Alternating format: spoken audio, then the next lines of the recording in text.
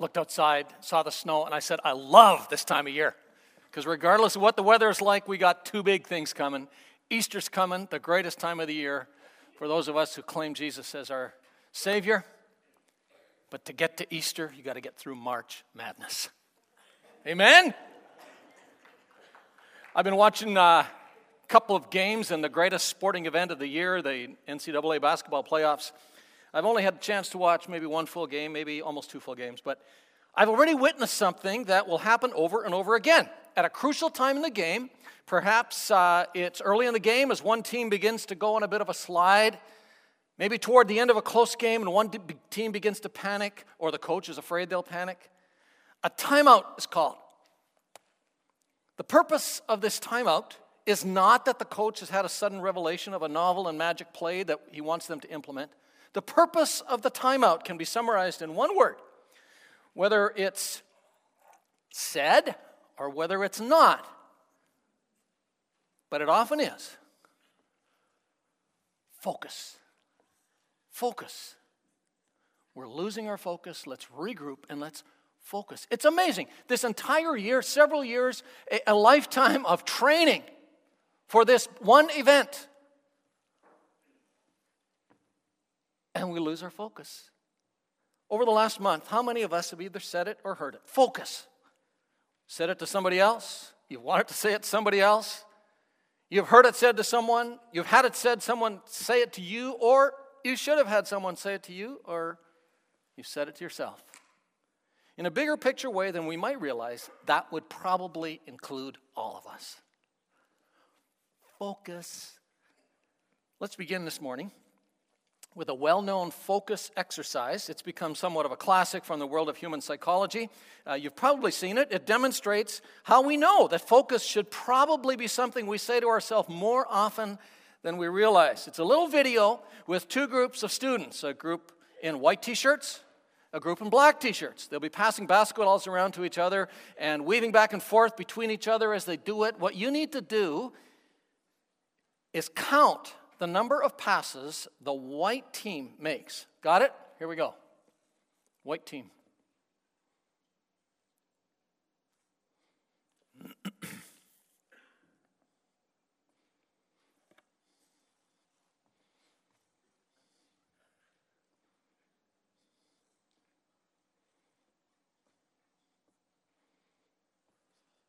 The answer is 15. But did you see the gorilla? Yeah, some of you did. Some of you didn't. I know you didn't. Because I didn't the first time I saw it. Isn't it amazing how much of the big picture we tend to miss? Some of you will say, well, the problem isn't focus. The problem is you didn't see the big picture. Too much focus. Well, okay. Or we might say the problem is we tend to focus in a wrong kind of way. You see, the discipline of how we focus, and what we focus on is a really big deal, especially when what is claiming our focus is that negative stuff, the bad stuff that's coming against us, which happens all the time. But it's just as important as when there is stuff that we think is good stuff or attractive stuff that we're being lured into. And just as much when there is nothing that seems to be happening, when the landscape around us is pretty bleak and barren. Focus. Or in a transition time, if you're graduating from high school or college or in any kind of a transition in life, focus is a huge discipline we need to give ourselves to. Let's zoom out that focus a little bit and see the big picture of where we are and where we're going in our teaching this month. We're in a teaching series in which we've talked about what it means to be cross-trained. A similar sort of idea to an Advent season in which we talk about preparing for Christmas. Now, when we talk about training, the first thing that comes to our minds, or one of the first things, is discipline, right? And when we talk about spiritual formation, spiritual training, we also tend to think of spiritual disciplines. And when we use the term spiritual disciplines, we most often think about what might be better called spiritual practices, like daily reading of the Bible, praying, fasting, maybe even Lent. But unless those kinds of practices lead to another level of disciplines, they're not worth the time we put into them. And actually, they may be a detriment to our development because they can become simply a cause for pride, for a false sense of security in our faith, for a false sense of spiritual authenticity. They might actually be signals of hypocrisy. There's a wonderful book I read a number of years ago by Gary Thomas. It's called Authentic Faith, The Power of a Fire-Tested Life. And this book helped me understand why it is that the many people that claim to believe every word the Bible says, to read it every day, to spend more time praying than I might even say I do every day, and yet they seemed also to be the most critical, most self-centered, most proud, hypocrites. It's because these disciplines do not automatically lead to growth and maturity. Paul points to that in the book of 1 Corinthians chapter 8 when he says, knowledge puffs up. Knowledge puffs up, but love builds up. Now, is Paul against knowledge? No. He's one of the most knowledge-focused writers in all of the Bible. But unless the discipline of learning knowledge about God leads to life disciplines of sacrificial love, which he talks about, there's a disconnect, right? Thomas points out that those practices that we often call disciplines are things that we can initiate, we choose to do. But what he calls authentic disciplines, that's where I got the term from, authentic disciplines are disciplined responses to circumstances that come at us in life that are for the most part initiated outside of ourselves, that develop, these disciplines develop in us the character of Jesus and display through us the beauty of Jesus. Life says no to us in some way. Life tries to lure us in some direction, but spiritual practices should lead to and should empower us to discipline ourselves, to respond with disciplines like selflessness, we talked about last week, like waiting. Today we're going to talk in a context of suffering. Enduring persecution. Next week we're going to talk about forgiveness. There's also contentment, sacrifice, mourning well. Even in general, love. Love is a discipline. Those are the authentic disciplines that are the marks of a cross-trained life. And disciplines they are. They don't just flow. The key idea we saw last week was that at the heart of what it means to follow Jesus, which is what those who are Christians claim to do, to follow Jesus alone as our leader, to actually follow Jesus, we have to come to terms with what he said was the core discipline of following him. And that is, like him, to live out the pattern of the cross in our lives by dying. To truly live, there's something that has to die. There's always something in us that has to die. There's got to be some dying going on.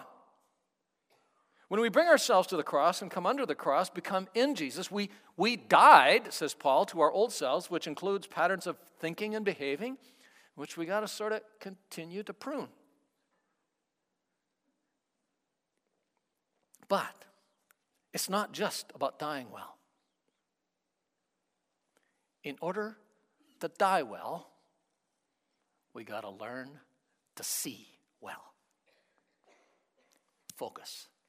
In order to die well, we have to learn to see well. There are a number of passages in God's Word we could work through to reflect on what this discipline of focus involves, but we're going to look at just one. It's in a book written to people who are encountering suffering, true persecution for being followers of Jesus, and are beginning to wonder whether it's worth it. Now, that could be any one of a number of New Testament books, but the one I'm thinking about is the letter to Hebrew Christians called Hebrews. And we're going to look today at chapter 2 of the book of Hebrews. And what I'd like to do is just read chapter 2. Now, if you've read the Bible and worked through the book of Hebrews, you know that it's a discipline in itself to work through the book of Hebrews. It's a tough book. But listen to chapter 2. We must, he says, pay more careful attention to what we have heard, so that we do not drift away. For if the message spoken by angels was binding, and every violation and disobedience received its just discipline, how shall we escape if we ignore Such a great salvation. This salvation, which was first announced by the Lord, was confirmed to us by those who heard it. God also testified to it by signs, wonders, and various miracles and gifts of the Holy Spirit distributed according to his will. It was not to angels that he has subjected the world to come, about which we are speaking, but there is a place where someone has testified, what is man? That you are mindful of him, the Son of Man, that you care for him. You made him a little lower than the angels. You crowned him with glory and honor and put everything under his feet. In putting everything under him, God left nothing that is not subject to him. Yet, at present, we don't see everything subject to him. But we do see Jesus, who was made a little lower than the angels, now crowned with glory and honor because he suffered death, so that by the grace of God he might taste death for everyone. In bringing many sons to glory, it was fitting that God, for whom and through whom everything exists, should make the author of their salvation perfect through suffering.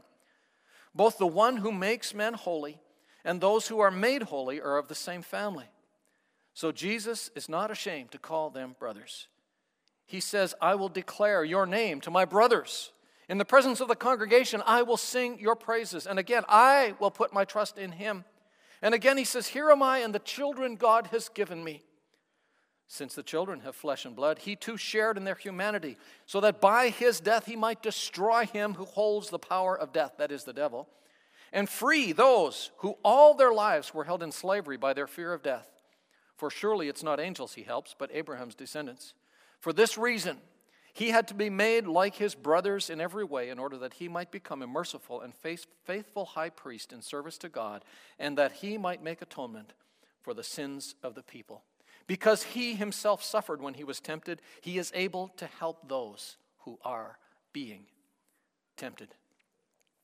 This chapter points us to three things that are really important to understand what it means to focus well. Number one, it talks about a danger that causes us to lose our focus, or is a symptom of losing focus, probably put better. Number two, it reveals a tension that naturally confuses our focus.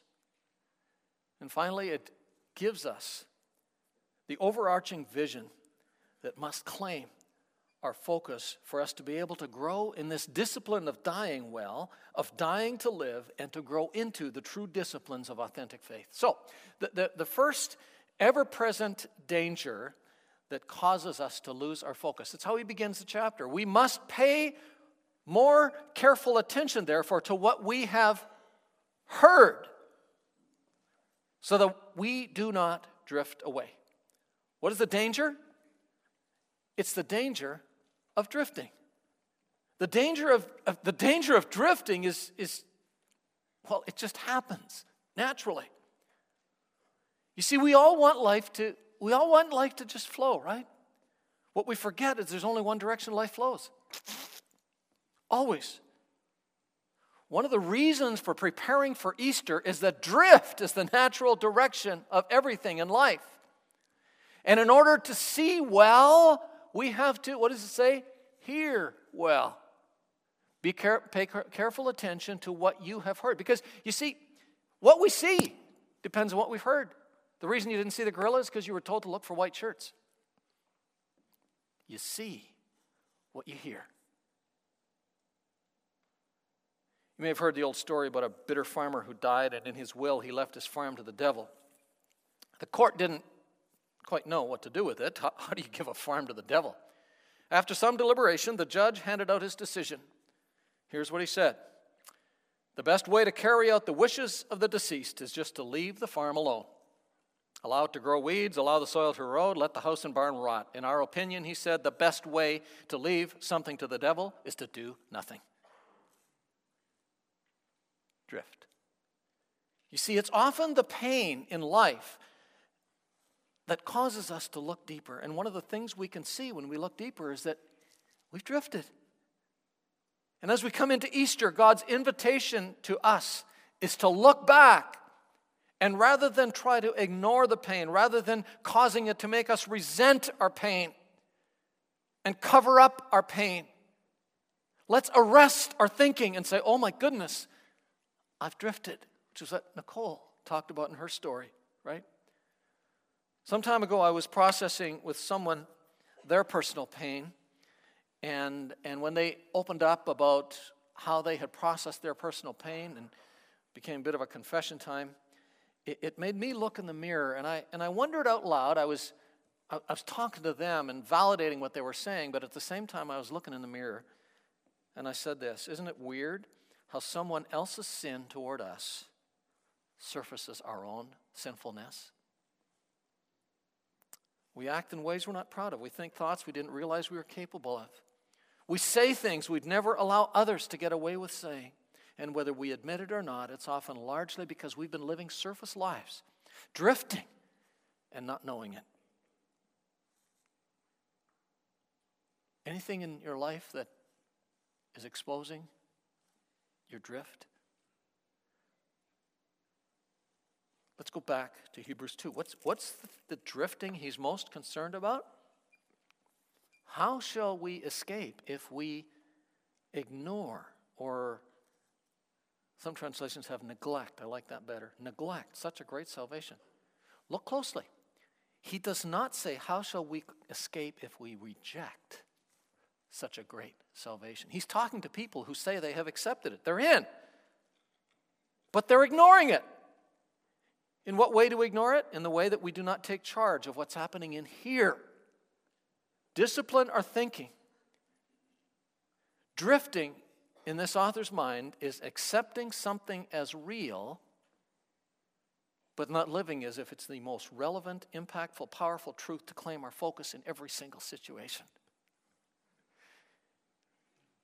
Can you see ways in which you might be drifting? Maybe caring a little less than you used to, demanding a little more than you should, losing a little passion, questioning whether something is worth it. What you once saw as real and powerful, you're beginning to act ho-hum about it, not allowing it to change how you see everything, to act as if it's true, because it is, in spite of what you see around you. So, what is it that confuses us and allows us to drift? Well, the author goes on to talk about the underlying tension in our heads that naturally confuses our focus, that keeps us from seeing the big picture. Now, what he says is somewhat obscure if we're reading it for the first time, until we get a few pieces of the background. As we read this author's analogy, some of us might feel a little bit like I do when somebody uses a quote from Lord of the Rings or Star Trek. I'm sure it's meaningful, but unless you know the characters and get the premise, it's kind of lost on me. Like, just give me a jock sports analogy, right?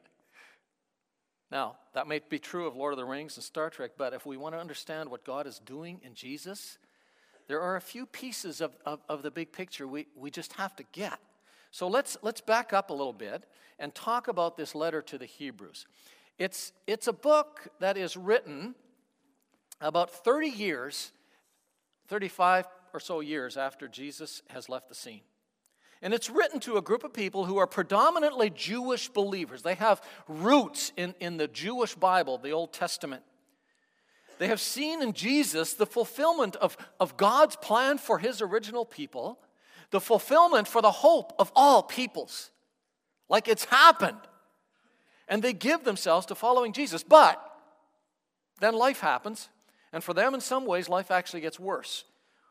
Well, the life in their face coming at them every day seemed to be worse.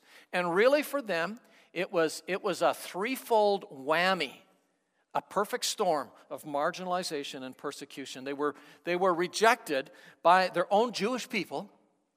You see, for a while, Christians were actually still part of the Jewish community. They didn't see themselves as losing their Jewish identity, but fulfilling in Jesus their Jewish identity. But increasingly, the power brokers within the formal leadership of Judaism, the power brokers whom Jesus faced on earth, who actually killed Jesus, was now beginning to kill them, or at least push them outside of the circle. But not only were they pushed outside of the circle of their own cultural heritage, Christians were beginning to be persecuted by the state, the Roman Empire. They've lost the sense of community with their own people. They've lost any protection from the state. And it's not getting better, it's getting worse. They're becoming poor and people are starting to die. But there's one more thing that complicates that piece for them, the third piece to the perfect storm. There was a way for them to avoid both of these tensions. Judaism was actually a protected religion of the Roman Empire. They could just go back to that and just sort of silently celebrate Jesus. And so they are beginning to ask questions like, is it really real? Does it really work? This book is written to suffering people who are beginning to be worn down and ask the tough questions. That's the big picture of this book. Now, let's look at our passage, chapter 2, verse 6, where he says, there is a place where someone testified. As soon as he starts that quote, they know exactly where this place was and who that someone was. It's a very key text from their Jewish heritage. It's a very key text from our heritage that we should know. Psalm 8, we should memorize it. I've memorized that psalm a number of times, and it's a great psalm. Psalm 8, the Jewish Bible. And he uses this text to help them see the struggle that they are facing in a bigger picture light. It's a struggle that's built into us because of how we are created in the first place. Psalm 8 is a beautiful, powerful, artistic, emotionally evocative picture of the way God created the world. It takes them back to creation, to Genesis 1 and 2. And it begins with a statement of praise to this great God. O Lord our God, O Lord our Lord, how majestic is your name in all the earth. You have set your glory above the heavens. All I have to do is look around, he says, and be amazed at how awesome you must be to have made all this. And the heavens he refers to is obviously the night sky, because he goes on to say, when I consider your heavens, the work of your fingers, the moon and the stars, which you've set in place. And then the quote, what is mankind, that you are mindful of them? The Son of Man, that you care for him. You have made them a little lower than the angels and crowned them with glory and honor. You have made rulers of the works of your hands. You put everything under his feet. Every other created being, goes on to talk about the fish and everything else, under his feet. In other words, man has authority over everything. He ends the psalm by saying, O Lord, our Lord, how majestic is your name in all the earth. In all the earth. I see it in everything. Now, let's look at how the author of Hebrews uses this quote. He stops after he says, and he's talking here about humanity. We get a little confused because sometimes that title, Son of Man, well, it was the favorite title that Jesus used to himself, but in the psalm and when Hebrews talks about it, it's talking about us. It's just a restatement. What is mankind or humanity that you're mindful of him, and human beings that you care for them? That's what he's saying. In putting everything under us, God left nothing that's not subject to us. Yet, he says, we do not see everything subject to us. You see what he's saying? He's introducing us to this tension in our hearts. In our hearts, we know we were created for greatness. In our hearts, we just know. It's built into us to know that we are somebody. We are the peak of God's creation. We are the image of God. We are to accurately reflect him. We are to authentically represent him. We're to authoritatively rule for him. That's who we are. But when we experience the world, that is not how we feel. The world and life is regarding us. That's not how life is treating us. At present, we do not see everything under our feet. Every single day, I do not seem to experience the dignity I know I was created for. And I can never get to the level that I know I was made to have. And you're saying, exactly. Nobody listens to me. That's what we're saying. Nothing happens right for me. When was the last time you said something like that? This is the life we live. It's what we see. Well, it's also what we don't see, right? We don't see it happening the way we want to see it happening. And without the discipline of focus, it is all we will see. What I'm experiencing in life is not what I was created for. That's one way of putting the underlying tension in life. And it's when life gets tough that tension comes to the surface, right? And then we take it to the next level. We say, I never get what I deserve. Hold it. Deserve? Whoever said anything about deserve? It is what we were created for, but that does not mean that we deserved it and we deserve it. And we miss the second tension that he has surfaced in this passage. What is man that you are mindful of him? The Son of Man that you even give a whit about him. You see, the real tension we should be focusing on is not that I'm not getting what I deserve. The real tension I was created for is that I was created for a status that I really did nothing to deserve, and it should humble me. As the psalmist looks at the grandeur of the heavens, the glory of the God who created all this, he is overwhelmed, first of all, by the insignificance of humanity. We do not deserve this at all, and yet we were created for it. We lose sight of the overall tension unless we recognize both sides to it. We were created for it, but we didn't deserve it. But there's a third level to this tension that makes it even more complex, that makes our struggle even more confusing. And it's a main focus of this book of Hebrews and what Jesus does for us through his life and death. He just hints at it in the next verse, verse 9, when he talks about death. And then in the following verse, verse 10, when he uses that, what's become a very religious-sounding word, although in those days it wasn't necessarily that religious, it was the word salvation. He's introducing why Jesus came to die for us, not just to forgive our sins, but to restore us to our glory that we lost. And the tension is this: not only did we not deserve it when we were created for it because of our insignificance compared to God, but by the way we handled it, Genesis 3, we lost the right to that position. You see, as human beings, we were created to have authority over it all, but our authority was a derived authority under God. Only by accepting God's authority over us could we exercise proper authority over all creation. And we refused that accepting God's authority over us. We wanted to become self-authenticating, self-determining beings, and we still struggle with that today.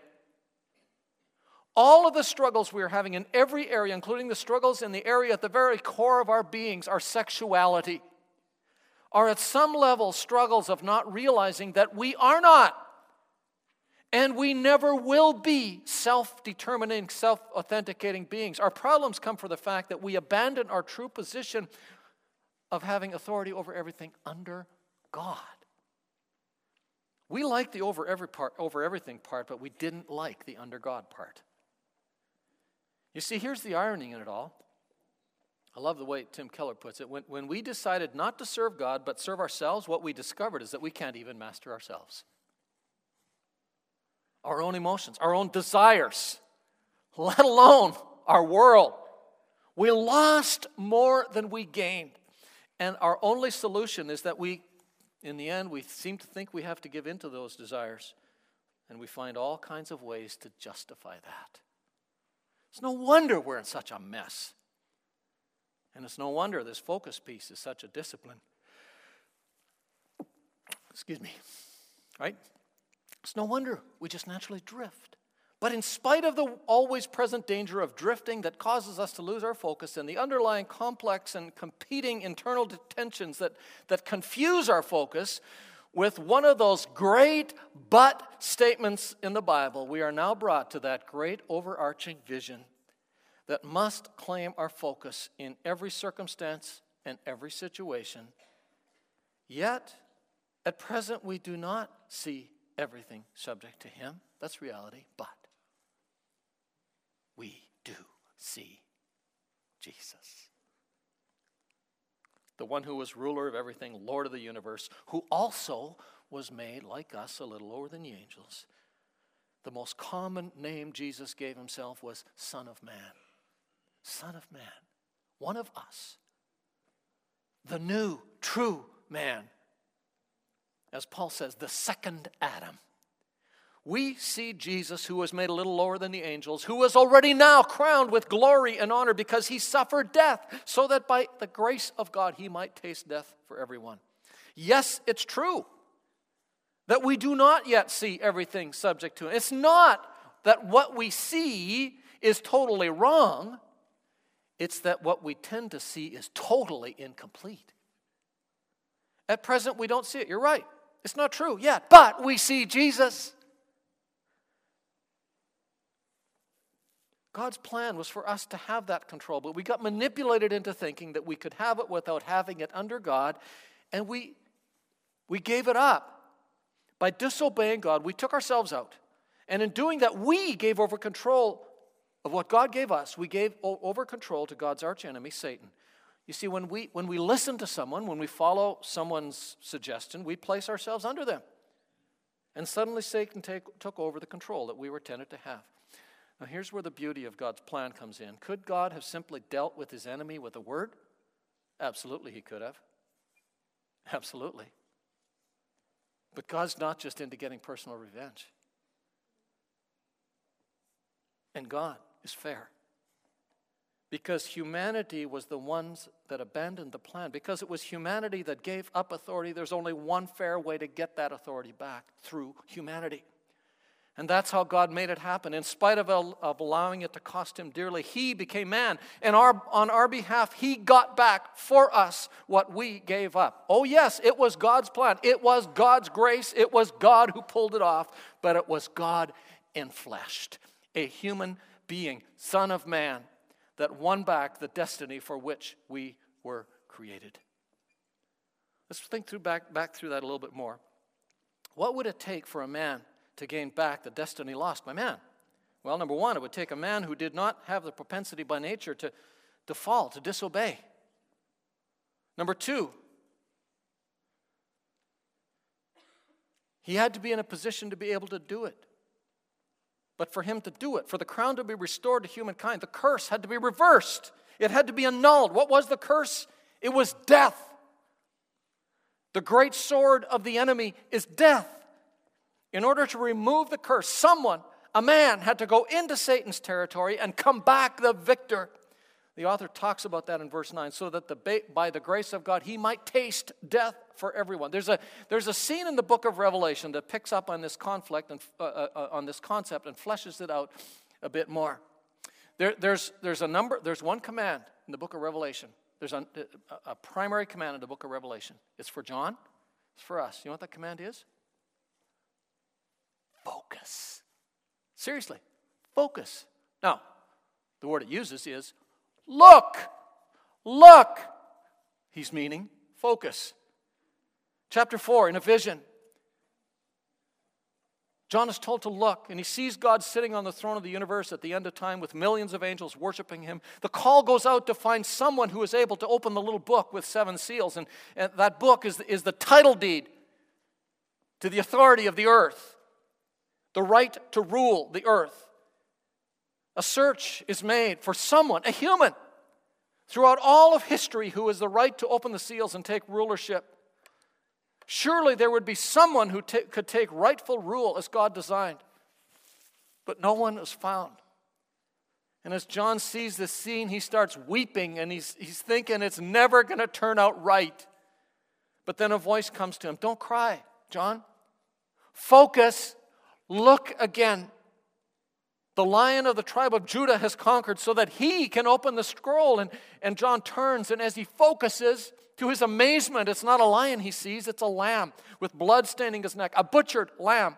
And as he watches, the lamb steps to the throne and takes the little book and opens it, and all of heaven breaks out in applause and worship.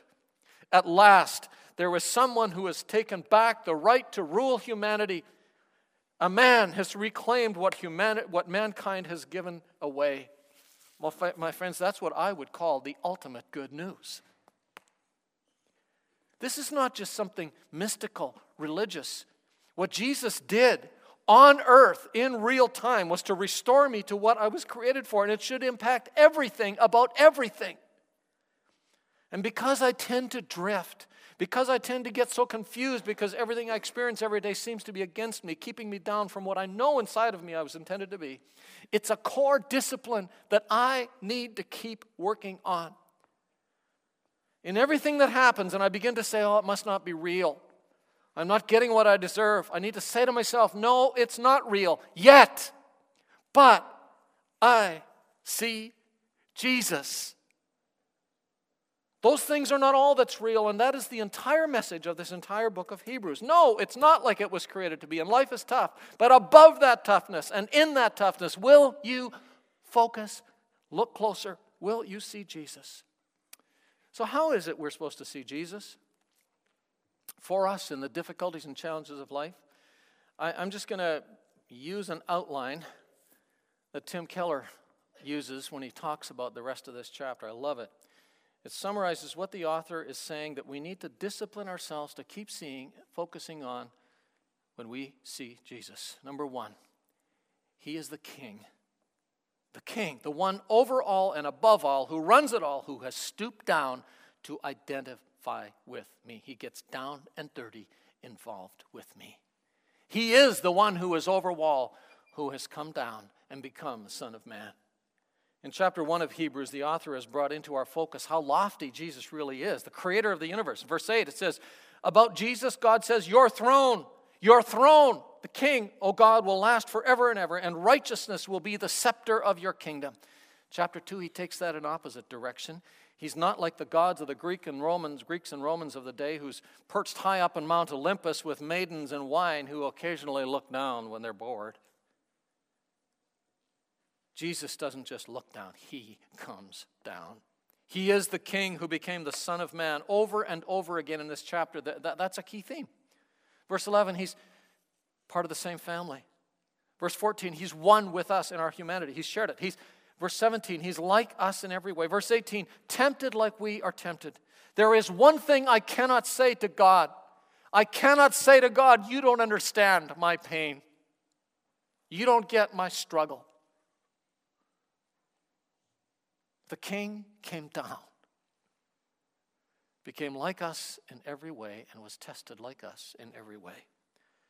In my pain, what it means to focus, to see Jesus, to see that I have a God who is present with me, suffering with me in that pain. He has suffered it. My father died suddenly when I was 30 years old.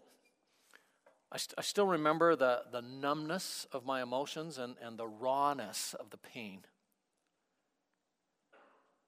And I remember one more thing, actually two more things, the one I'm going to talk about. In the well-intentioned triteness of most of the things that people said those days between his death and his funeral, as we just basically hung out most of the time at Mother's house and friends would come over. It was awkward. What do you say? What we often say are these platitudes that are meant to be encouraging, often religious platitudes. But by this time I'd experienced enough of my own pain not to believe in simple platitudes and to think a verse from the Bible is going to just change everything and remove the cloud. What I remember is one afternoon I was sitting there in the house and looked up, and down our long driveway was this familiar vehicle, a double cab 4x4 truck driven by Ben. Ben was a longtime friend of my father, had worked for my father at times, and he was sort of between my father and I in age, and so we were all sort of family friends. And Ben was a burly truck driver with a bear-like look and a great big belly laugh. As he came up the walk to the house, I braced myself for another simplistic platitude. When Ben walked in the door, all he did was throw his big arms around me and start crying. No words. He even apologized for having no words to say. But to this day, that's one of the only good things I remember about that week. Here was a man who simply identified with me, walked with me in my pain. That's what I get when I see Jesus. He's the King who identified with me, but he's also the captain who has faced death for me. Verse 10 used an interesting word to describe what we are to see in Jesus. In bringing many sons to glory, it was fitting that God, for whom and through whom everything exists, should make the author of their salvation perfect through suffering. That word author is an interesting word. If you look it up in a word dictionary, the original word means originator or founder, but it's also used in the sense of prince, of leader, or as one commentator says, champion. A champion was someone who was not just out there champion winning a battle for somebody else. A champion, well, think David and Goliath. He was one who was engaged in representative combat. He looks out at the battle, sees you running for your life, he runs over, puts himself between you and the enemy, and takes on the enemy for you. What is the ultimate enemy? What came into the world because we gave up our position in the universe? Death. Since the children have flesh and blood, he too shared in their humanity so that by his death he might destroy him who holds the power of sin and death, that is the devil, and free all those who all their lives were held in slavery by their fear of death. There is nothing Jesus can't defeat for you because there's nothing he hasn't already defeated for you. He has defeated your ultimate enemy. But there's one more way we need to see Jesus, says this author. He is not just the king who got dirty with me.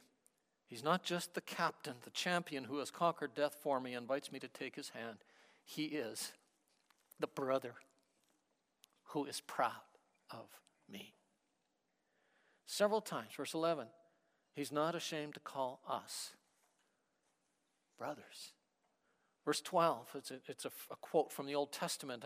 They should have seen it. I will declare your name among, he's saying to God, I will declare your name among whom? My brothers. My brothers. It's us. Verse 17, for this reason he had to be made like his brothers in every way in order to become a merciful and faithful high priest. He is not ashamed. That's just that. It's a double negative in order to emphasize the positive. He is proud. He is proud to call us his brothers. It doesn't matter who you are. It doesn't matter who you think you are. It doesn't matter who you are afraid others think you are or are not.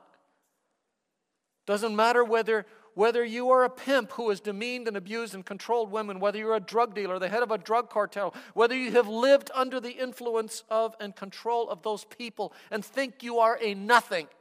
It doesn't matter what anyone else's verdict is of you and whether anyone else has or hasn't said to you what you think needs to be said to you, even your parents. You do not have to be controlled by that anymore because Jesus is your brother who is proud of you. Because you have seen through all of the surface crap that keeps you down and makes you want to try to prove yourself that you're better than somebody or just as good as somebody else. No. He wants to win your heart, and if you've allowed him to win your heart, he looks at you and says, don't look at all of that other stuff. It's no longer has to control over you. Paul says, I don't even care what I think about myself. Doesn't matter.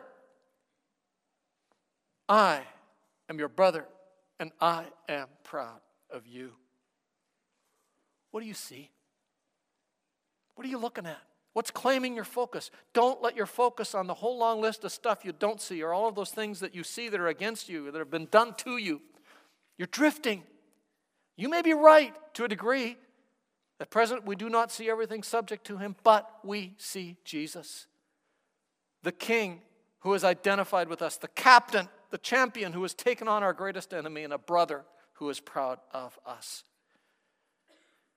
And what is it that Jesus says when we come to him?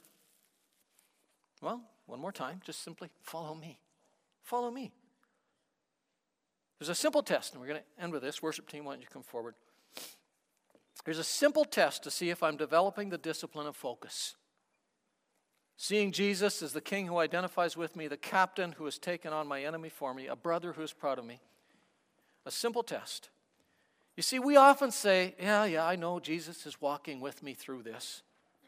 That's nice. It's a nice thought, but it's not enough. to really understand what the king who identifies with me, the captain who defeated everything for me, and the brother who is proud of me, is to hear him say, when he says, what does it mean to follow me? Doesn't mean that he's walking with me. It's not just about me walking with you, he says. Have I not won the right for you to reverse that in your head?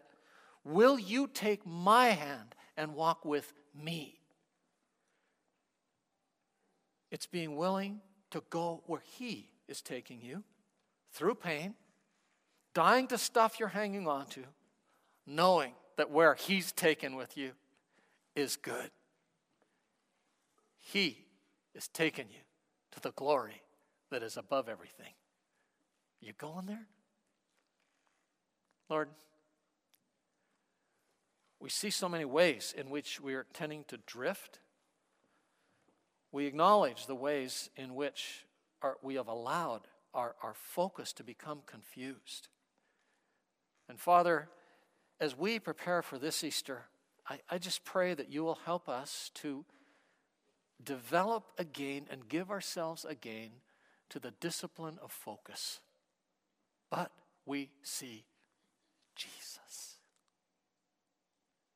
the one who is everything. Open up our eyes to see him today. Open up our hearts to allow us to see him today. In your wonderful, beautiful, powerful name, amen.